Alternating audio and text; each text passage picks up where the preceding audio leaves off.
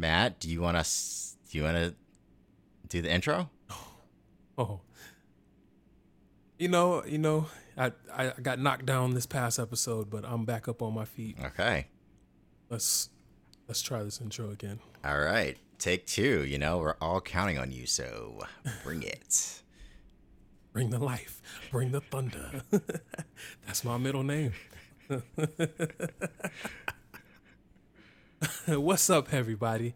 Welcome to a podcast that has no name. Still, just keeping y'all on your toes to see who's paying attention. Yeah. This is a great podcast. We're gonna keep it funky and fresh. So thanks for joining. What do y'all want from me? What do you want? There can't be too much personality on this podcast. So That's true. if maybe we should just both introduce the podcast every time. Okay. I'll represent the introverts. Well, I guess you're introverted too, but you're more of like an introverted extrovert. I'm more of an introvert with the capability to be an extrovert if need be, okay? But don't get crazy. Okay. I'll give you that. All right. So my turn.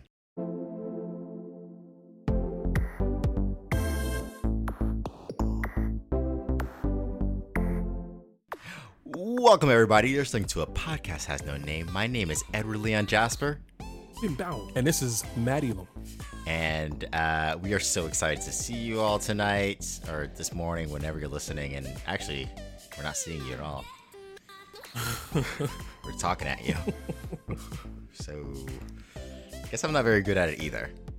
Yes. It's great. Okay, It's great. Yeah. Guys, today we are going to be talking about Midsommar, and we are so excited to be talking about it. Yes, I actually forgot what we were talking about for a second, and I just got a little toot. Yeah, I got a little. Yeah.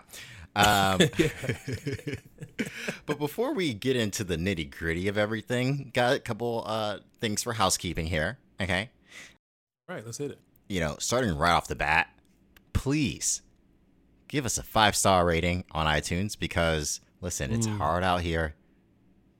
So hard. It's so hard. And if you guys can help us out with a review, you don't even have to type anything out. Just literally hit 5 stars. Nothing less. Okay, because we're working hard over here. We're working hard, consistently. You guys get to listen, including us, but it's a way to pay. Just consider it as payment for this great service that we've been providing to you all for free. For free. Okay. Yeah. I think that's a good way to put it, payment, because, for a long time we said, hey guys, maybe you guys could hook us up with, some sponsorships and maybe throw us a couple of bucks. Not a penny yet. So 5 stars would literally be the bare minimum. So that'd be great. Yeah. That'd be great. The offering plate is looking rather dry and musty. I think I see a dust bunny in there. Just a little moisture would go a long way. Yeah, it would go a long way, and we'd appreciate that. And to really drive it home how serious we are, because hey, maybe people don't want to rate us because they're I don't know how serious these guys are yet. I'm still kind of feeling them out. Well, let me tell you something. We're gonna be updating our show schedule here. So if you couldn't listen to us just one time a week, now you're going to be able to listen to us 2 times. So easy. Easy. I guess what we'll be doing is at the beginning of the week, we'll have our standard podcast that you guys have grown to love and obsess over and, spend all your money over. We're going to be having that on Mondays. And then on Thursdays, we'll be releasing a shorter cut where we just kind of talk about random things that we're into that week. It's a popular segment of our current show. And so we would love to kind of have that be its own thing. So if you just want to listen to that, maybe you don't want to listen to us review Midsommar, and how great it is. I get it. So yeah. So those of you who come to us for, the movie tips and hot takes, things like that, you're going to want to listen in on Monday. Mm-hmm. For those of you that follow because you're our close friends or family or loved ones and you have to show or feign interest. Yeah. You're going to want to listen on Thursday. Yeah. So, we appreciate you and you know how you make us feel. So, let's rub each other's backs. Please rub my back. And yeah, so listen, please, again, rate us 5 stars. If you could just hit the subscribe button in iTunes, that really helps. Spotifyers, we love you too. So keep liking our tracks, keep telling your friends about us. It really, really helps. And we're already seeing some traction from that. So thank you, the 3 people who are doing it. And the other 5 people out there, you know who you are. Help us out. Yes. And, speaking of new show schedule, we've kind of let the listeners know we'll also be doing a lot of rebranding, including a different name. When do we plan on letting them know what that name is going to be? Well, Matt, I think that's up to you, actually. Is it? Yeah. Is it up to me? I mean, guys, this is as perfect time as any, I guess. Okay. I have an announcement. Okay. This is huge, guys. So big. Drum roll, please, soundboard man. Well, we don't have the pro I yet. forgot. we haven't received donations to get a soundboard. So you have to imagine the drum roll, listeners. I'm not even going to fake Drum it roll, for him. please. Good. Yeah. You shouldn't have to do that. We've done enough. Mm-hmm. All right, imagine the drum roll. And after a long discussion, the new podcast is going to be called The Matt Elam Pod. It was the only name we both agreed on. I think that is such a... Oh, my God. I don't know why I didn't think of that before. Well, you did. It was your idea. That's and true. I said, this is great. Yeah. This is great. There was Next no back time, and forth on it. It was just like an instant. We both agreed. We both agreed. Yeah. You said Matt, and I said yes. Yep. So That's it. It hit me.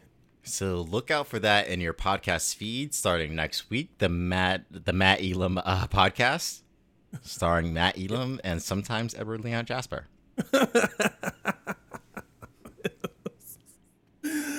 Oh, in all seriousness, guys, the true new name for the podcast, listen closely, Okay. will be The Deep Cut.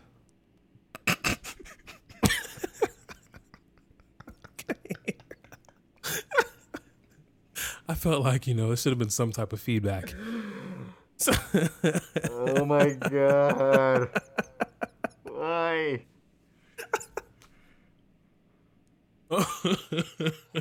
Feelings right now. I don't know. I don't know to be happy or like annoyed or upset. Why? What's up? Well, I don't want you to pick that name because of me. Like, I want you to also agree with it. Oh, I do agree with it. 100%. 100%. This is the best day of my life. Finally, everything's going right. Oh. Well, I, for one, am so excited to co-announce that the name of the podcast is now the Deep Cut Podcast. So look out for that in your podcast feeds. Like, let's say 2 weeks.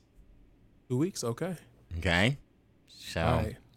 Well, let this episode be known as the episode that will be moving more towards, that more mature and well thought out, put together podcast. It's not just a name change. It's a complete rebrand. So yeah. y'all, I hope y'all are ready.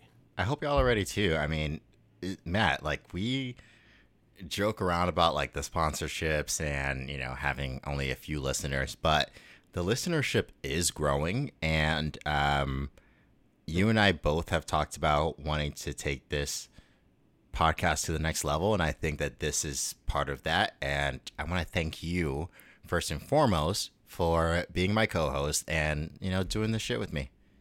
Of course. It's a pleasure. So, a pleasure. Well, while we're talking about updating our lives, what's new with your life? Oh man. So, as you all know, I started going to therapy. I think I've been to about 3 or 4 sessions this far. Amazing. And thank you. One of the things, it's been great, by the way, but one of the things that I keyed in on was when I was telling him about my childhood, he said that it's important for me to learn the difference between guilt and self-loathing. And I was like, ooh, what is this word? It sounds like bread or like some type of shoes, like self-loathing, or maybe like lathering like lotion on my body, something like that. Anyway, that sounds like good. That sounds nothing like self-loathing, though. So I'm doing a good thing? Yeah. Anyway. Like, okay. So I look up self-loathing, and I know this segment is going to be 5 minutes, so I just wanted to, just in case somebody else is going through the same thing, let me just educate y'all what self-loathing is. Self-loathing is that underlying feeling that we are just not good, not good enough, not good at this, not good at that, not good at or for much of anything. It could be subtle. We may habitually compare ourselves to others. And I'm reading, this is by Joe Barrington. These are not my words. Constantly finding fault with ourselves and putting ourselves down with no real awareness that there is anything amiss. Or we may listen intently to our critical inner voice while it scolds and berates us, telling us how embarrassing, stupid, or insensitive we are, refusing to challenge it even while we suffer from it. So, yeah, I mean, that pretty much sums up what is typically running through my head, or what was typically running through my head. And to keep it real, I still have those days where I just am living inside my head, just beating myself up like, oh my gosh, like you could have done that so much better. Like, why do you get so like this, Matt? Why don't you have more patience, or why don't you think this way, this and that? But so I am a work in progress. So the causes, and I'm going to abbreviate this part, but essentially the cause of this comes from normally your childhood, and could come from some negative feelings that your parents may have towards themselves that they direct towards you.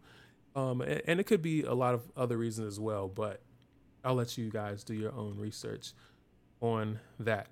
Then the next segment was the self-loathing thought process is not your conscience, which was huge for me because this whole time, like I've been thinking, conscious, good, be good. And then this conscious is also saying these hurtful things, telling me that I'm not good enough. And I'm like, you believe it. Like you believe your subconscious. And also talking about, how much of our brain we use. The conscious part is like, 5%? And then the other 95 is everything that's in your subconscious. So often the process that underlies self-loathing, the critical inner voice or internal coach, seems as though it might just be your conscience.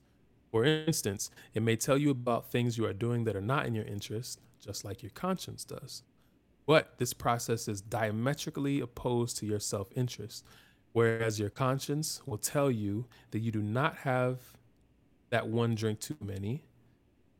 Whereas your conscience will tell you not to have that one drink too many, this process first lures you into taking that drink and then attacks you viciously for having taken it. The more I talk about it, this self-loathing feels like that mind flayer from that Stranger Things episode. Oh, yes, yeah. Let's bring that back around. Okay. Gets in your head. There you go. And of course, I don't want to offer a problem without offering a solution. So if you also have issues with self-loathing, of course, I would recommend just start therapy, talking to somebody about it. No matter what circumstances you find yourself in, a nasty point of view towards yourself is never warranted. It is never in your self-interest. The proper viewpoint towards yourself should be one of friendship.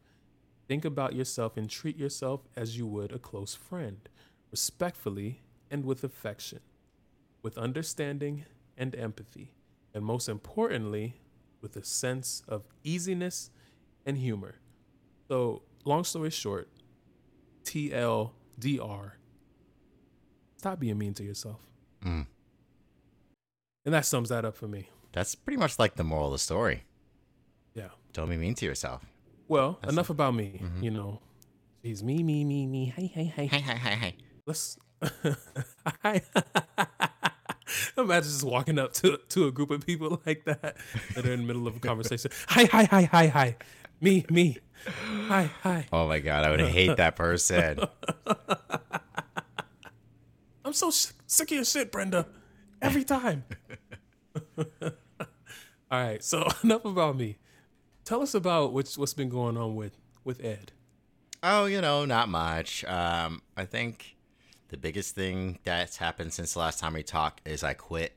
I was going to say I quit Instagram, but that's not true. I deleted one of my profiles. Yes, you did. Yeah, that was it. Which is a big deal. It was a big deal because, tell us why. It was a big deal because I had 30,000 followers on this account, and which is incredible. It's a lot. It's definitely a lot. Yeah. I learned a lot while I had that account about myself and other people and how people can act in a good and a bad way. But yeah, I quit the account basically because I felt like I'm not really representing who I truly am using this account. It was a very body centric, sex positive Instagram profile, which was fine. At the same time, it just represented so little about me and how I feel like people would see me as only a sexual object. And then when I would try to talk about things like our podcast or my engineering career and things that were happening there, it could get no leverage, which makes complete sense, right? I mean, these people didn't come to hear about my fucking podcast, okay? They came to see pictures of my butt.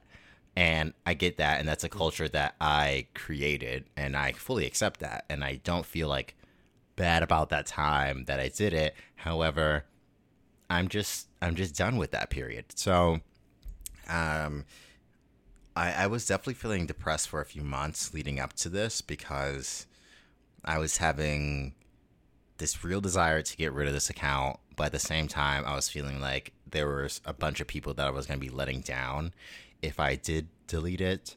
I felt like the haters that were on there would feel like they won somehow by getting me to delete it and pretty much drive me down or wear me down. Mm-hmm. But in the end, I feel like I'm the real winner because I was just talking to my elevator guy today, and I'm like, I think about all these factors, and at the end of the day, all that really matters is how I feel about it. And how I felt was that it was time to end it.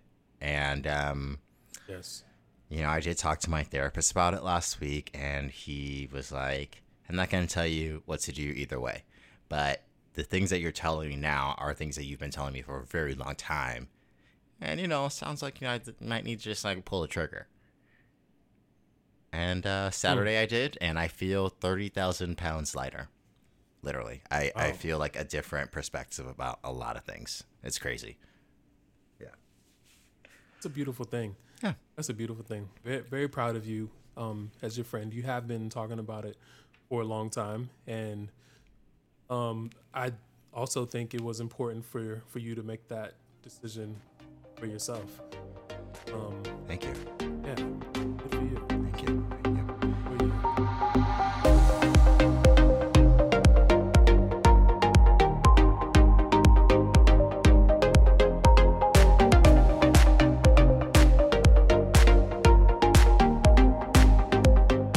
Okay, we're bearing the lead here.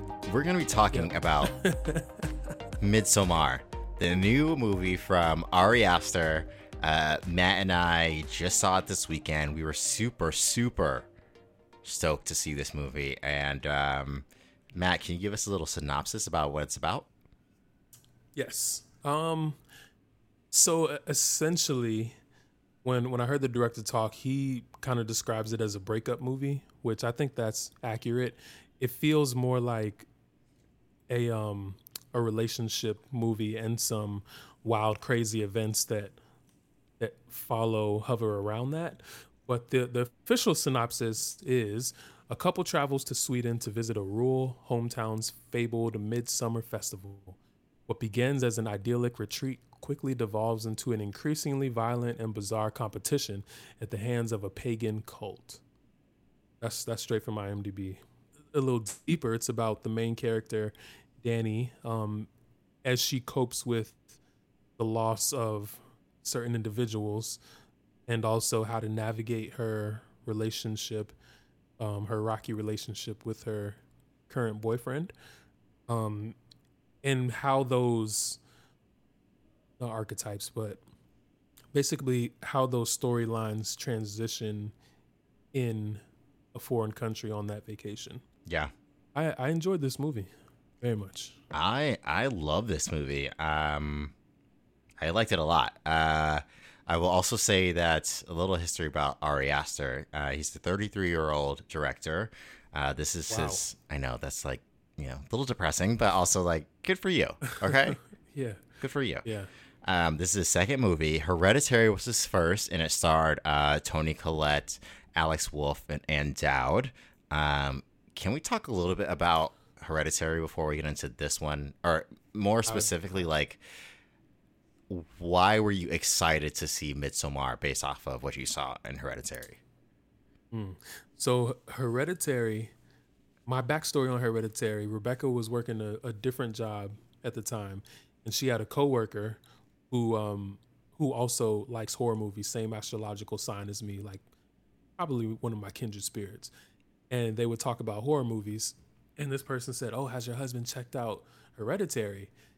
And I hadn't. I'd heard about it, but I hadn't seen it. So after Rebecca told me that, I was like, all right. Like, one horror fan to another, you kind of gauge each other's recommendations differently. So for a horror fan to recommend this, I was like, all right, let me check this out. I started Hereditary the next night or the same night. When I say I couldn't get past the first 5 minutes, it took me at least 2 or 3 days to go back to that movie, just because of the hype that was surrounding it, from it being recommended and the way that first scene, like, just so slowly creeps into, I think it was the window of a house or something. But it was something about that first scene of that movie. It was slow. It was so slow and menacing, and it freaked me out for days. And I could not watch it for 3-4 days. But when I did, wow, I was so impressed. That movie had me hooked from beginning to end. The end did, it was some reaches, but I mean, it's a horror movie. That movie was awesome to me. Like, it's up there. Is it my favorite? It's definitely top 3 horror movies of all time. Wow. My history with that is it was actually anti-recommended to me because I think I was like listening to a comedy podcast, and they were like doing their little live catch up, and one of the hosts was like, "Oh yeah, I saw this movie Hereditary, and like it was horrible. Like I absolutely hated it, blah blah." I've come to realize that I like them for being funny, but they don't have the same taste in movies as I do. So I'm like, okay, you guys, that's fine. I just won't take that from you. Okay, right. So I had already had this impression in my mind. One day I come home and Frankie's in the middle of this movie, and I'm like, he doesn't really like. He'll watch pretty much anything. Like, he'll like be looking on Amazon Prime Video or Netflix, and he'll just like turn on something. Like, it doesn't even matter for him. So one day he's watching Hereditary. He's like in the middle of it, and I'm like looking at it, and I'm like, what the fuck is this movie? And I caught the last like 30 minutes of it. So I actually saw the ending of the movie before. So I didn't know anything about this. So I think like a couple weeks later, I was like, okay, I'm going to actually just watch this movie from the beginning. and I was blown away. I was absolutely blown away. I think where it got me is we won't spoil it here because I think everyone needs to see this movie. But the main thing that I thought the movie was about turned out to not be what the movie was about 30 minutes in. And I'm like, what is this? And it was just incredible. It was incredible. There are some scenes that like I will literally never forget from that movie. Exactly. I felt so much from like this supernatural movie about like demons and ghosts and all this stuff. Like I had so much feeling about it, and what I loved most about it is that it was a horror movie, but it was really about loss and like depression that comes from loss, and it was just so beautifully done. And then you have like this horror element to it. Right. Yeah, he wrote that geniusly. It was the way he intertwines human emotion, which I think goes out the window a lot in horror, especially with the slashers. You don't really get a lot of emotion besides like screaming or the typical things. So to see, you know, actual family dynamics and a well thought out story inside, like wrapped in a horror movie, was it was like eating from like Chef Gordon Ramsay's like prepares you a dinner or something. Yeah, It was awesome. it was amazing. So Toni Collette killed it. oh my god, that one scene where she's on the ground screaming Was that by the fire? by the fire. Yep. And the fire, like in the living room. Yeah. Yeah, That's the one that sticks out of my mind for her. yeah. That was like, I mean, horror movies never win Grammys, but like, or Grammy, an Oscar. But that scene could have won an Oscar because it was incredible. It was incredible. So after seeing Hereditary, we heard about Midsommar not soon after because Hereditary came out in 2017. Dang. So very, very recently. Wow. It's very new. And then now we have the second movie, Midsommar. I heard about it coming up, and I was like, just based on Hereditary, I have to see Midsommar. I don't really care what it's about. Right. I just want to see it. Yes. 'Cause so much of Hereditary also, like, it felt different because of the way it was directed, like the shots, the camera angles. So to piggyback on what you said, it was more than just the story for me.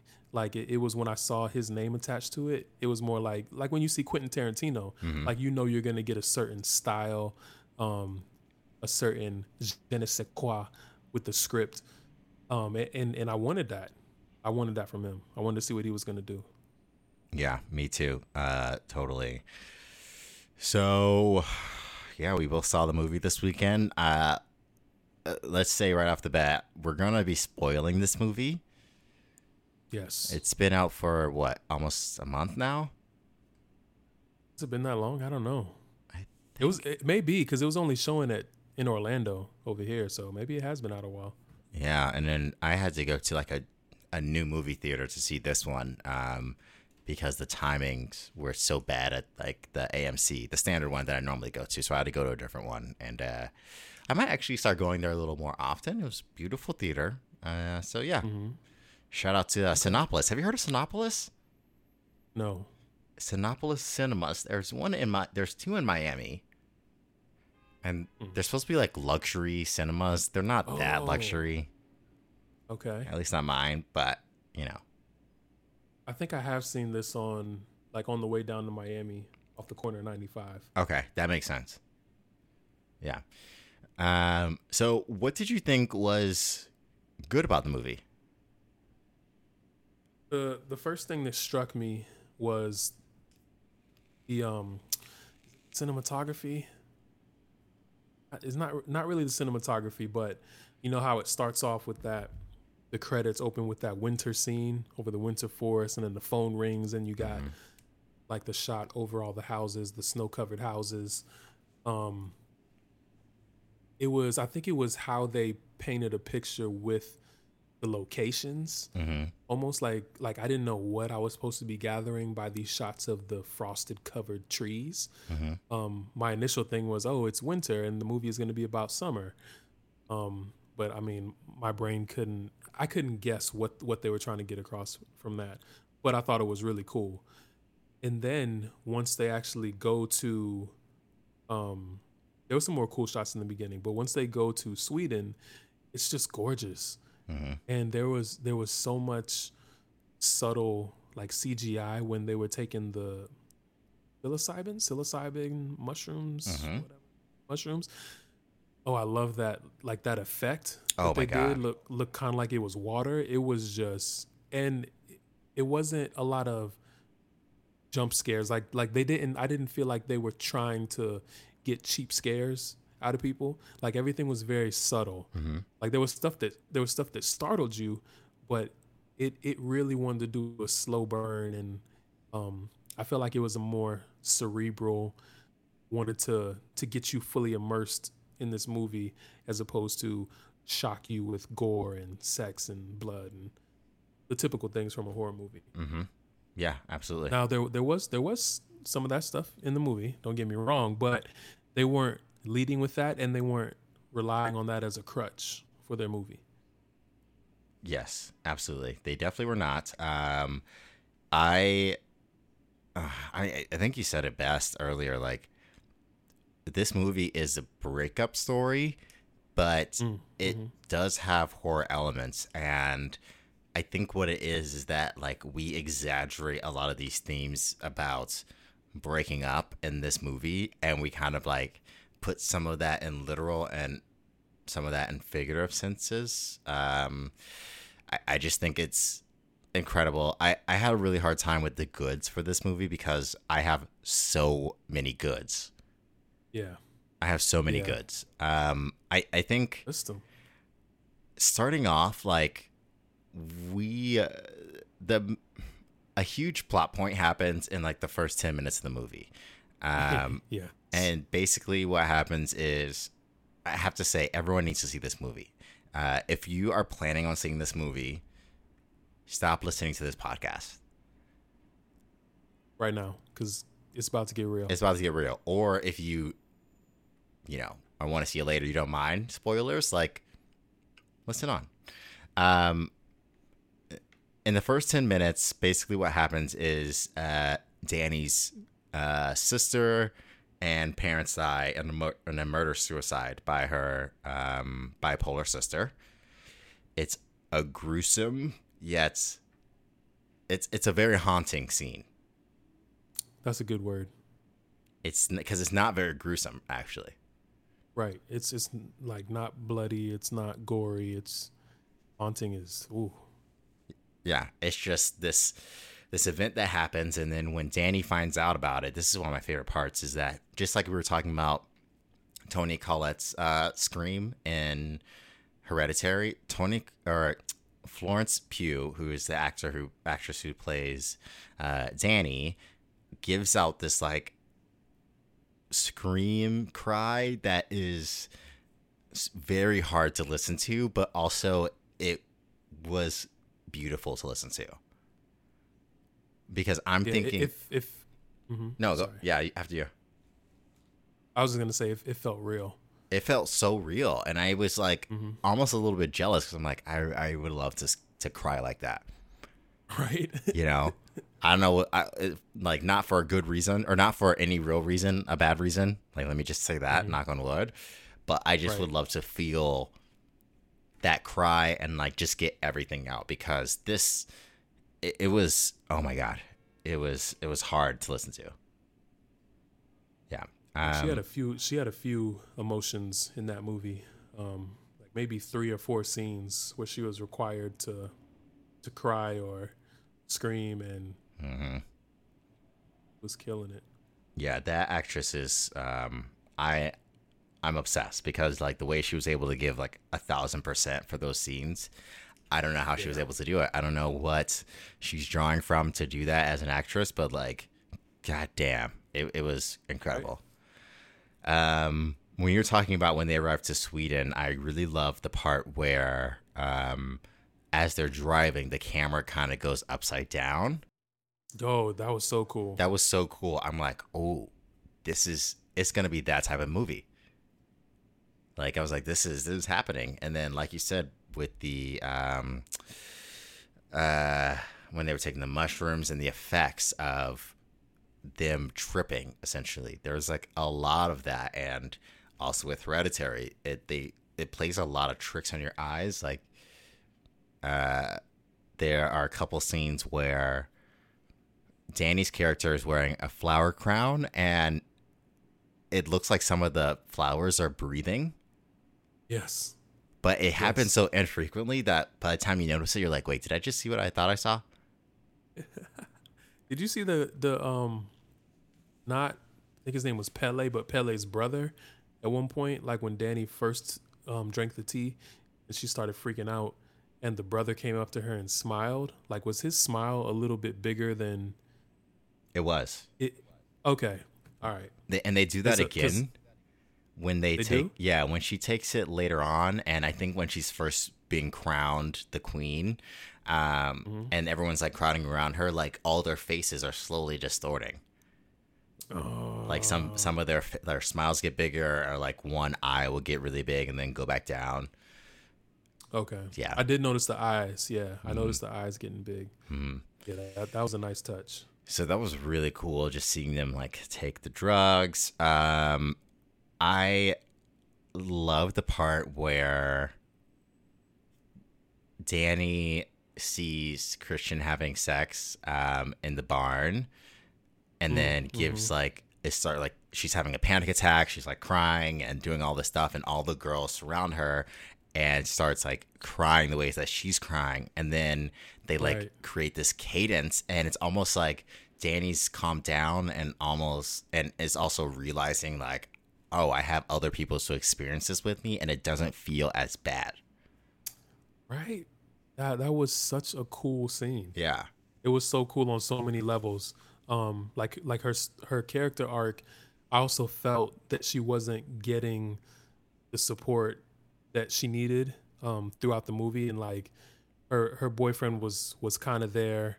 I mean, it's that balance thing. You know, he wanted to go out with his friends and do his thing, but at the same time, it's like his girlfriend just lost basically all her immediate family, so he knows that he needs to be there for her. So from her perspective, like she wasn't getting the care that she needed after going through that traumatic event. So like from my perspective, like when I saw her get into that cadence with the other women, it felt like she finally felt that support that she had been looking for so long. Like it almost felt like she opened her eyes again. It's just like, oh, like these people feel my pain and feel what I'm going through, and I felt like she was finally able to truly like cry. Yeah, absolutely. I feel like she was truly able to cry, but then almost like one final cry. Like I feel like she was able to allow herself to feel these feelings and just give it to the rest of the girls in the group, and then she could be done with it. Yeah. You know, instead of like thinking that she's the only one, she gets other people to feel it with. And like, it's kind of like when you go to therapy, it's like part of the healing process is realizing that you're not the only one who feels this way. And that in itself is freeing. And I think that's what she was getting in that. Very true. Man, there's so much good with this.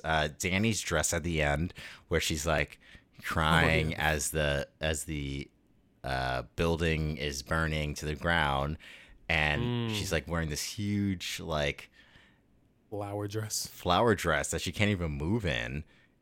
Yeah. And she looks like a turtle trying to like move in this huge dress, and it's just like, it's funny but also like sad but also ridiculous. And also beautiful. Like that dress was It was spicy, man. It was like these beautiful flowers, just fresh flowers. Yeah. Made the entire dress. Oh, it was incredible. It was incredible. I'm like, Yeah. I want to wear that. And then also, I think like the part that so Mark is this one character in this group of friends, and he is definitely the worst person. He's played by Will Poulter. And killed that role. He killed that role because he already like something with his eyebrows. He looks like a villain already. Right. So like if he's playing a bad guy, I'm like, I'm sold. I completely believe you. But he does this thing where he's always vaping. And as a person who has a Juul, I understand what it means to always be vaping. I'm not as obnoxious as that, but it's just like this kind of like privilege that you might feel where you're just like, oh, it's only a vape, so I can smoke anywhere. And it's like, you can't smoke inside my church. Right. Or at the dinner table. Right, exactly. And he's just like literally always has his vape. Just ripping it up. Yeah. Just ripping it. I actually have a story about that from a couple of days ago. Okay. So I was coming home yesterday, last night, and I do this every time. I was coming home one night recently. Okay. And I was like, do I want Subway or do I want McDonald's or Wendy's? And I was like, I want some Subway. So I go into Subway, and there's 1, 2, 3, 4 other people in line in front of me. So one guy's getting like 2, 3 subs, of course. There's one person working. It's about 40. It's half an hour before close. Ample time. So ample time. Yeah, but they're he's open. Getting like they close at 11. Okay. 30 minutes. Yeah. I mean, you should be cooking for another 30 minutes. Right. In my mind. So in my mind, you should be turning the grill off at 10:59:59. Exactly. Right. Okay. No more customers. Yeah. So Buddy's getting his sandwiches made. Cool. There's 2 other bros that are like broing it up super hard. Yeah, bro. The older guy leaves out the restaurant, so now it's just 3 other customers plus me. So the 2 bros, they start ordering their thing, and then one of them is like to the Subway guy. He's like, "Bro, so are we allowed to vape in here?" Oh my god. And I kid you not. And the Subway dude was like, I don't really care. And I was like, oh shit, okay. So It's that kind of Subway. Yeah.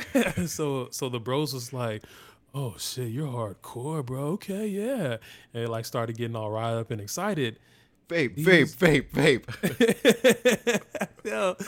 So they took and it doesn't bother me, but they took out the vape, and then they started vaping like towards the food, like blowing like the smoke. The smoke was going over the Subway little glass window, like down into all the cold prep, and I was just staring at them like at the back of their heads, and in my head I was like, what? So I just left. I was like, no, I'm going to Wendy's. I don't want chicken salad, vape juice, caramel flavors in my sweetened teriyaki chicken. I mean, your first mistake was choosing Subway over Chick-fil-A. I mean, over Subway. I do not support Chick-fil-A. You heard it here first. So, But me, I would have been like, damn it, I'm already here. Let me get the tuna salad with the vape juice. It was a hard decision because I wanted that meatball marinara bad. Oh. But the guy had already put all the stuff out of the cold prep away. Like there was nothing in there. Like he had to open up the fridge. Like the stuff was already in the refrigerator. Like he thought he was going home. Yeah. So then it would have been. I didn't want to deal with his attitude if I was like, yeah, let me get a meatball marinara. He was like, oh. I was like, I couldn't take it that night. So I was like, I'm just gonna myself. Oh my god, yeah. I mean, Wendy's is open late, so that's fine. Yeah, that's fine. Yeah. So thank you for letting me get off topic for a little bit. Back to Midsommar. And vaping Will Poulter. I mean, that was pretty much it. I just thought it was funny how much he was vaping. One thing I was going to touch on was how I thought it was I thought it was cool slash eerie, like how people just started dying. Like there wasn't really any warning. Oh It yeah. was just kind of like people. Like I think the first one was the guy from London, right? And the girl came looking for. She was like, no, like we got to get out of here. This is after the I forgot what it was called, the ritual Uh that I'm huh. sure we'll get to. Uh huh. Um, but yeah, like basically once people start dying, it's not like a big deal. Like they just disappear, Yeah. and it's very it's very craftily done. It is. It's so subtle, and kind of what happens is that Danny has a dream the night before that she's sleeping in the it's like a communal sleeping barn that everyone's sleeping in, and she has a dream that like everyone leaves her, like her friends leave her, and it's just her. And then like the next morning, this other couple that's visiting from London, um, the guy just disappears, and the story is like, oh, he took a truck back to the airport, and the truck is a two-seater, so like they figured we'll just take him and then we'll come back and take you. And the girl's like, there's no way that he would leave me, that's weird, blah blah. And we get like 5 seconds of that, and then it's just like he's gone. Yeah, So yeah, I yeah. thought that was like that was really cool and very eerie, like you said, just like Hmm. no one's gonna talk about this, okay. Yeah, But it didn't feel and like they it didn't. didn't feel like a plot hole or anything. No, Let's go ahead and talk about what we didn't like about the film. um, nothing really technically, but there's always a point at a movie's conclusion where the screen goes to black, and I either feel one of two ways. Either I feel like, damn, that shit was good, or I'm like, please don't end right there. But Mm-hmm. I guess there's a third one of, I know that's not the end, or like that sucked. But this one was like when the movie was over and the screen faded to black, I was saying to myself, please don't be finished. Please don't be finished, because I wanted more closure. Like I'm an epilogue type of guy. Like I want to know what happens, like from the end of the movie and on into the future. Mm-hmm. And I will say that it ends very abruptly. Um, not to say it was bad, Mm-hmm. because I think the ending works, and in reality we don't need an explanation for anything. That's just, I guess, um, ego talking, or the id, whatever. Mm-hmm. So, but yeah, I had questions like what happens to the main characters, because she makes some decisions at the end of the movie, which would raise the question: is she going to stay with the cult or the commune, or is she going to go back? My prediction is that by the end of the movie, I thought she was definitely going to stay. Like I said earlier, she kind of felt that support from the group of women. She became the maiden queen of the festival, for like the like summer maiden queen, like big deal. It just seemed like in the beginning, when they first see these wild events, she's uh, probably the most traumatized, and probably tied for the most shocked out of all the Americans that are on the trip. Yeah. But by the end of the movie, you really get the sense that some things have changed in her, the way she sees things and in her mind. So I would have liked a little more on that, but this movie was, it was incredible.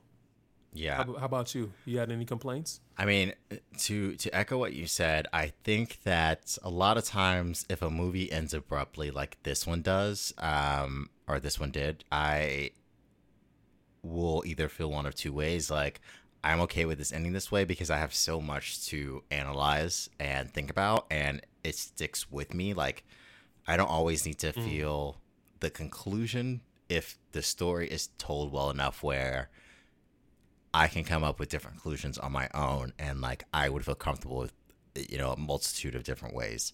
I do feel like she ends up staying, and I think the movie kind of sets up the fact that she doesn't really have much left. Like, all she really had was her boyfriend. Right. Her family died. She didn't really have any close friends back home, it didn't seem. And all she really had was Christian. And when she makes this decision, when she makes a decision to let him be sacrificed, like, it's definitely Let him burn. Let him burn. Definitely saying, like, okay, I'm good with where I am now. Like, I'm good with this community that I found. And so that definitely helps. It did have an abrupt ending though, and I could have definitely dealt with more of it. There is a director's cut, by the way. I heard. So apparently his original cut is 3 hours and 45 minutes long, and they cut that down to what, 2 hours and 20 minutes? Yeah, it was like 2:25 or something like that. Yeah, it definitely didn't feel like it because it went by pretty fast. And well, on October 17th in New York City, he's going to be releasing a longer cut, like an extended cut that's like an extra 30 minutes. And I'm trying to get tickets to it, but I can't find the tickets online. So hopefully I get to go. If so, I will definitely let you guys know. So my bad is that I didn't get enough of it. I wanted more for sure. And then also, maybe like a question.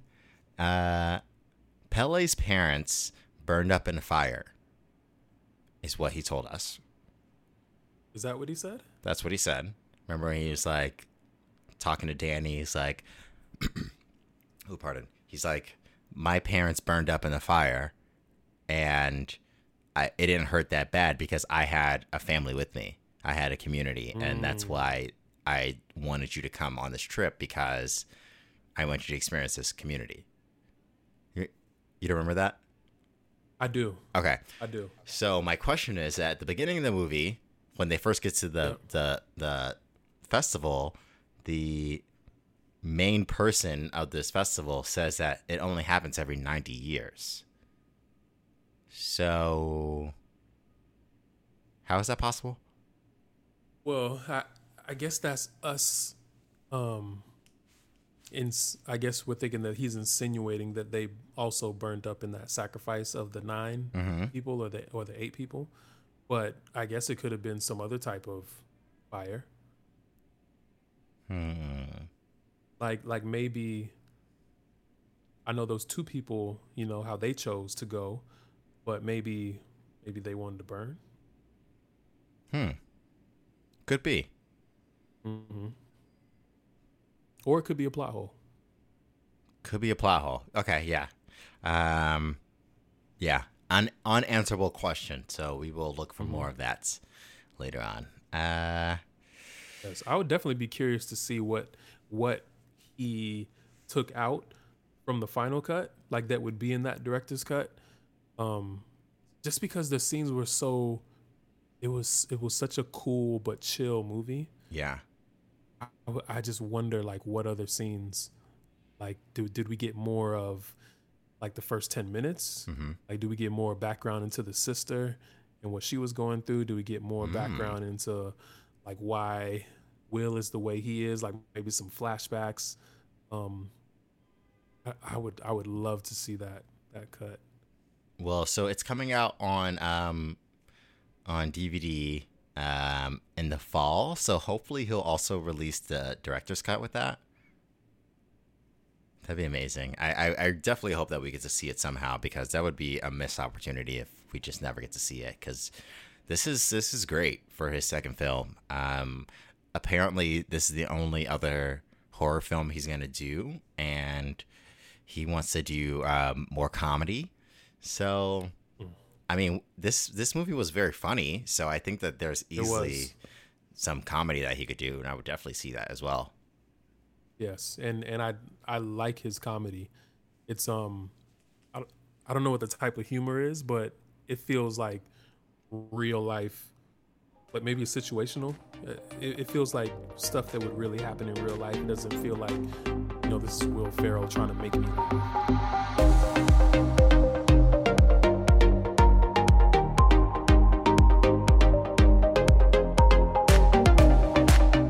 So let's get into the deep cut here. Kind of want to talk about how we define what's wrong and what's right. And let's give you a little context here. Matt, actually, do you want to give us some context? Yeah. Maybe theme is a better word. Like one of the themes in this movie is suicide and probably murder as well. Based on the first scene or the first 10 minutes of this movie with the murder suicide Ed mentioned earlier and the situation that surrounded that. So you like right off the back, like you already formulate some type of association based on the first 10 minutes of the movie to how you feel about a murder suicide. Then, come towards still kind of the beginning of the movie, we get a scene in which, and the part I wanted to talk about earlier was William Jackson Harper. He played the shit out of his role. And one of the lines that stuck out to me was when I can't remember if they were eating dinner, but there was some point where William Jackson Harper's character, who he played Josh, and he was working on his PhD thesis, trying to get information and stuff. There was a point where somebody told him there was this ritual that was about to go down called like Astupar or something like that. And so everybody was like, oh, like tell us what that is. I think Pele was saying it. And so he was like, I think it's better if you see it for yourself. And so the only person that knew what it was Josh, William Jackson Harper's character. And Josh was like, he kind of settled back in the seat. Like he knew what was going down. So the next day, to further that theory, when they're at the lunch table or the dinner table, he leans over to Pele or whoever he's next to and is like, are those the two? And the person says yes. So fast forward and we see this long ritual is continuing, and eventually you see this older couple. I don't know if they're together, but it seems like they're together. This man and this woman from the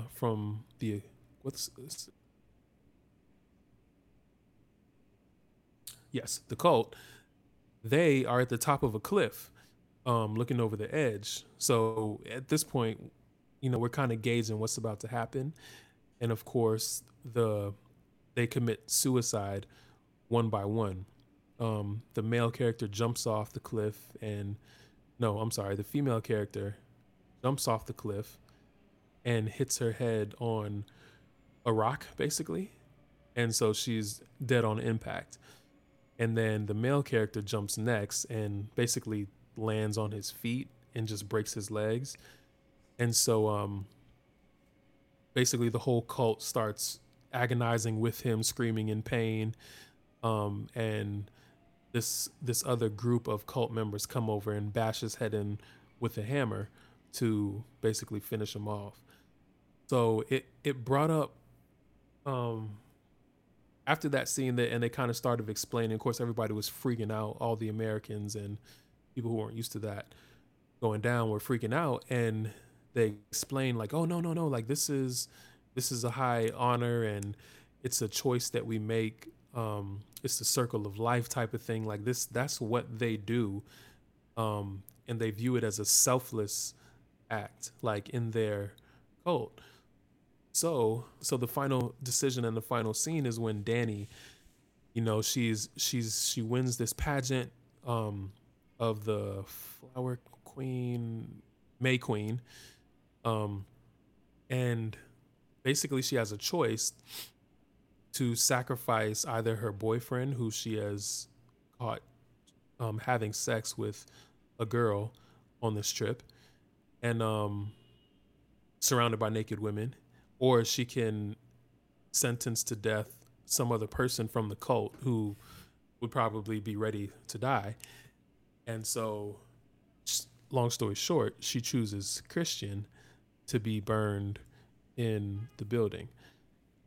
So, it made me think like, okay, now they're trying to get us to think like you had your preconceived whatever based on this murder suicide in the beginning. Like now, how do you feel Now how do you feel about it? Like how do you feel about Danny sentencing Christian to death? Like after seeing what he did, and then also like how do you feel about that older couple committing suicide when like like I feel like in America we look at suicide or suicide is looked upon in a certain light, um, when in their cult it was looked upon in a more elevated, um, selfless light. Mm-hmm. Mm-hmm. And I just think that's a good movie, like a movie that makes you think, and like that's where my mind went after the credits started rolling. So got my wheels turning. Was anybody wrong? Because I'm sure if the people from the cult looked at how Danny's sister, how that situation went down, like they would have some different feelings about it, even though it was still a suicide that took place, and there was still a murder that took place in that situation. Like where did that come from? Like did it come from a selfless place, or did it come from, I don't know, selfishness? Mm-hmm. Mm-hmm. Oh, I, I, yeah, you're right. I think that is what makes this movie so good. It's because you do question a lot of different things that happen.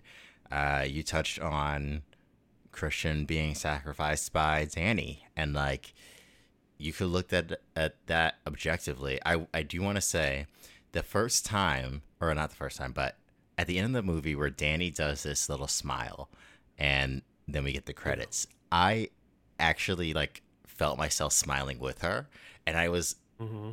kind of weirded out by that because I'm thinking like you can think of that sacrifice objectively and say on one side that was fucked up. Did everything that he did deserve to be sentenced by death?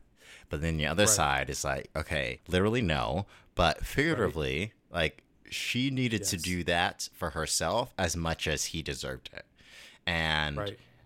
I think that if the Swedish, if this like Swedish cult looked at the way that Danny's sister sacrificed herself, they might be able to look at that objectively as well and say like, well, maybe she was trying to unburden herself or unburden like her and her parents for Danny, and maybe that was like an act of selflessness.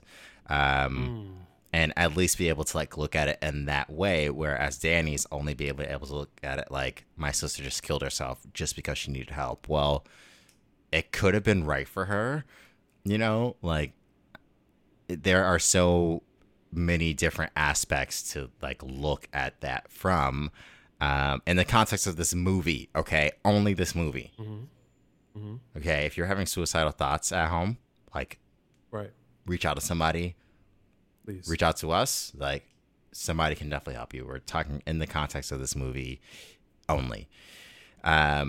But in the Swedish culture, there is this idea called death cleaning. And actually, somebody wrote a book about this in 2017. It's called The Gentle Art of Swedish Death Cleaning. And basically, what it is these elderly people or people who just like know that they are going to die soon, basically like KonMari their lives a little bit and like organize and clean, decide what's important and what's not important, because they don't want their stuff to be a burden to their family when they finally pass. And I'm sure that like kind of stemmed from a past ritual where like people would commit suicide when they were older to not be a burden to their family. And it's a very like interesting thing that a lot of different cultures explore. And in the movie, like what they kind of talk about is there's like different rankings for everything. So it's like if you're 36, you don't have to sleep in this one barn. When you're twice that age, you can like be an elder. And then when you're 3 times that age, then you die. And at first we thought that he was like kidding about that, and then we actually see, oh no, like when you get to this age, like you kind of age out of this community and you sacrifice yourself, and they dedicate your body back to the land, and all that stuff, all for like the preservation of this community. And Right. for them, it's right, and for us, it's obviously not right, and we think that there are different ways to go about that.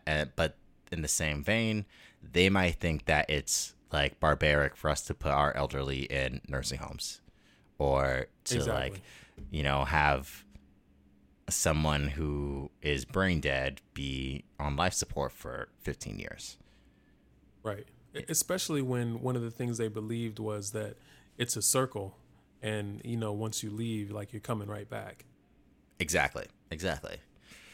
And so yeah, this movie really like explores those themes, and I think that kind of misunderstanding of different things gets replayed a lot of different times. So there's one time when Mark Will Poulter pees on this tree, and one of the elders in the community is like super pissed off about it, and Mark is like, this is just a tree, like, Right. what are you talking about? And that's I think there, what Ari Aster is trying to do is show you in a simple term, like, things are objective. To one person, it's just a tree. To another person, this is his ancestors. Right. Yeah. And we see that again when, like, oh my goodness, what is his name? We were just talking about him. Josh sneaks into this sanctuary to take photos of this Bible, because to him, this is just a Bible. But to their culture, like, this is sacred. Like, this is something that belongs to us and was created by us, and we don't want to share that, and we have every right to keep that to ourselves. Right. Right. So yeah, different.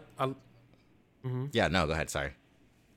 I like that. Kind of touching on the scene with Josh and asking to take pictures of the Bible-esque book, when he asked who wrote it, and I can't remember his name, but it was the character that had the disfigured face, and I think Josh's reaction was like more like shock and surprise that they let this person like create the entire narrative for that cult, for that edition. But so that was another part where I was like, well, maybe they are onto something, because it doesn't matter what a person looks like or was born like. That they still have the ability to contribute to this cult. Yeah. And I mean, I know he said that like they breed that person specifically, like that's their only purpose. Mm-hmm. Basically. Okay. Yeah, which is like, problematic, but It is. what they were trying to say is that because this person is like mentally handicapped, they are more connected to like a spiritual side, because they're not like weighed down by thought, essentially. And so that they can write this holy text. Got you. Yeah. So, that was interesting. I would love for them to explore that more. I'm sure that had to be like one of the scenes that got cut. Yes, that was one of the other things. It was that, like, that scene right there. I wanted more of that character. I just wanted to know more about everything. Yeah, I could not agree more. What final thoughts do you have about the movie? Like, do you recommend that our listeners watch this? Any takeaways? Of course. Highly recommend. And I wouldn't even call this a horror movie. I would call it more, I mean, yeah, it probably is still a horror movie, but it's a very light horror movie. So it's not going to be like your Hostel. It's not a slasher. It's a very palatable horror flick. More so mystery, drama, romance horror. No, throw horror in at the end, but I would highly recommend, if you want to see something new and fresh. It's got great acting, great set design, great directing, cinematography. Highly recommend Midsommar. Highly. Yep. I agree with all that. I think that I would say it's horror because of the fucked up element of it all. Yeah. It's very distorted. It's very disturbed in a lot of ways, but really in a way to make you question a lot of things. I mean, I don't know how to describe it except for fucked up. Like the last 10 minutes of the movie, I'm just like, what's happening? What is happening? But in the best way. Like when that guy was strung up in the barn. Oh my and God. those are his lungs, right? I Like think he was so. still breathing. Yeah. Okay. Yeah, that freaked. That was probably the most disturbing part. I wasn't to sure me, if he was breathing or if that was like the camera tricks. Oh, true. See, I thought like he was still breathing, but I think I don't know. I think it could be interpreted either way. Because it's like he's been gone for a long time. yeah. He's been gone for I think probably a day now. And so would he still be Right. breathing if he was cut up like that? I don't know. Probably not. Did you also notice that Christian's pubic hairs were red? No. Yeah. When he ran out of the barn after having sex with a girl and was like just running around. A lot of dick in this movie. Yeah. I was like, yes. It wasn't the kind of dick that you want to see though, because it's like, oh, like he's about to get murdered. So Yeah. yeah. Yeah, that was it was kind of gross. Yeah. Yeah, his it was like bright red around his area because this girl was a virgin. Right. Yeah. Yes. I did notice that. I thought you were talking about like red hair, like the redhead he was having sex with. Oh no. I thought you meant like his pubic hairs had turned red, like regular hair. Yeah. No, I did notice the blood. Mm-hmm. It skeeved me out. Yeah. A lot. Yeah. I love this movie. Everyone needs to see it, even if you heard the spoilers. Like this is like 5% of this movie. There's so much. Like I had to hold myself back from not writing down everything about it. But then we would have like a 5-hour podcast. Yeah. True. Which is fine, you know. The listeners would appreciate it. Yeah. Especially on a nice drive down to Miami or up the coast of East Side USA. East Side USA. Okay, that was horrible. I don't know where I was going. You got to go for it sometimes. Yeah. Okay, Matt. Well, until next time. Until next time. I don't know what we'll be talking about the next time. Okay, I think we had mentioned The Lion King. Oh, we're gonna talk about the Great Hack. The Great Hack is coming up. Yeah, Yeah. We'll throw in Lion King somewhere. Yeah, you'll hear about Lion King at some point. But yeah, until next week, guys, tune in on Thursday for the random life stuff segment where we'll just talk about like some like random shit that we're thinking about or hanging out with or whatever. And we can't wait to see you then. Yes, thanks for listening. All right, guys. Bye. Bye.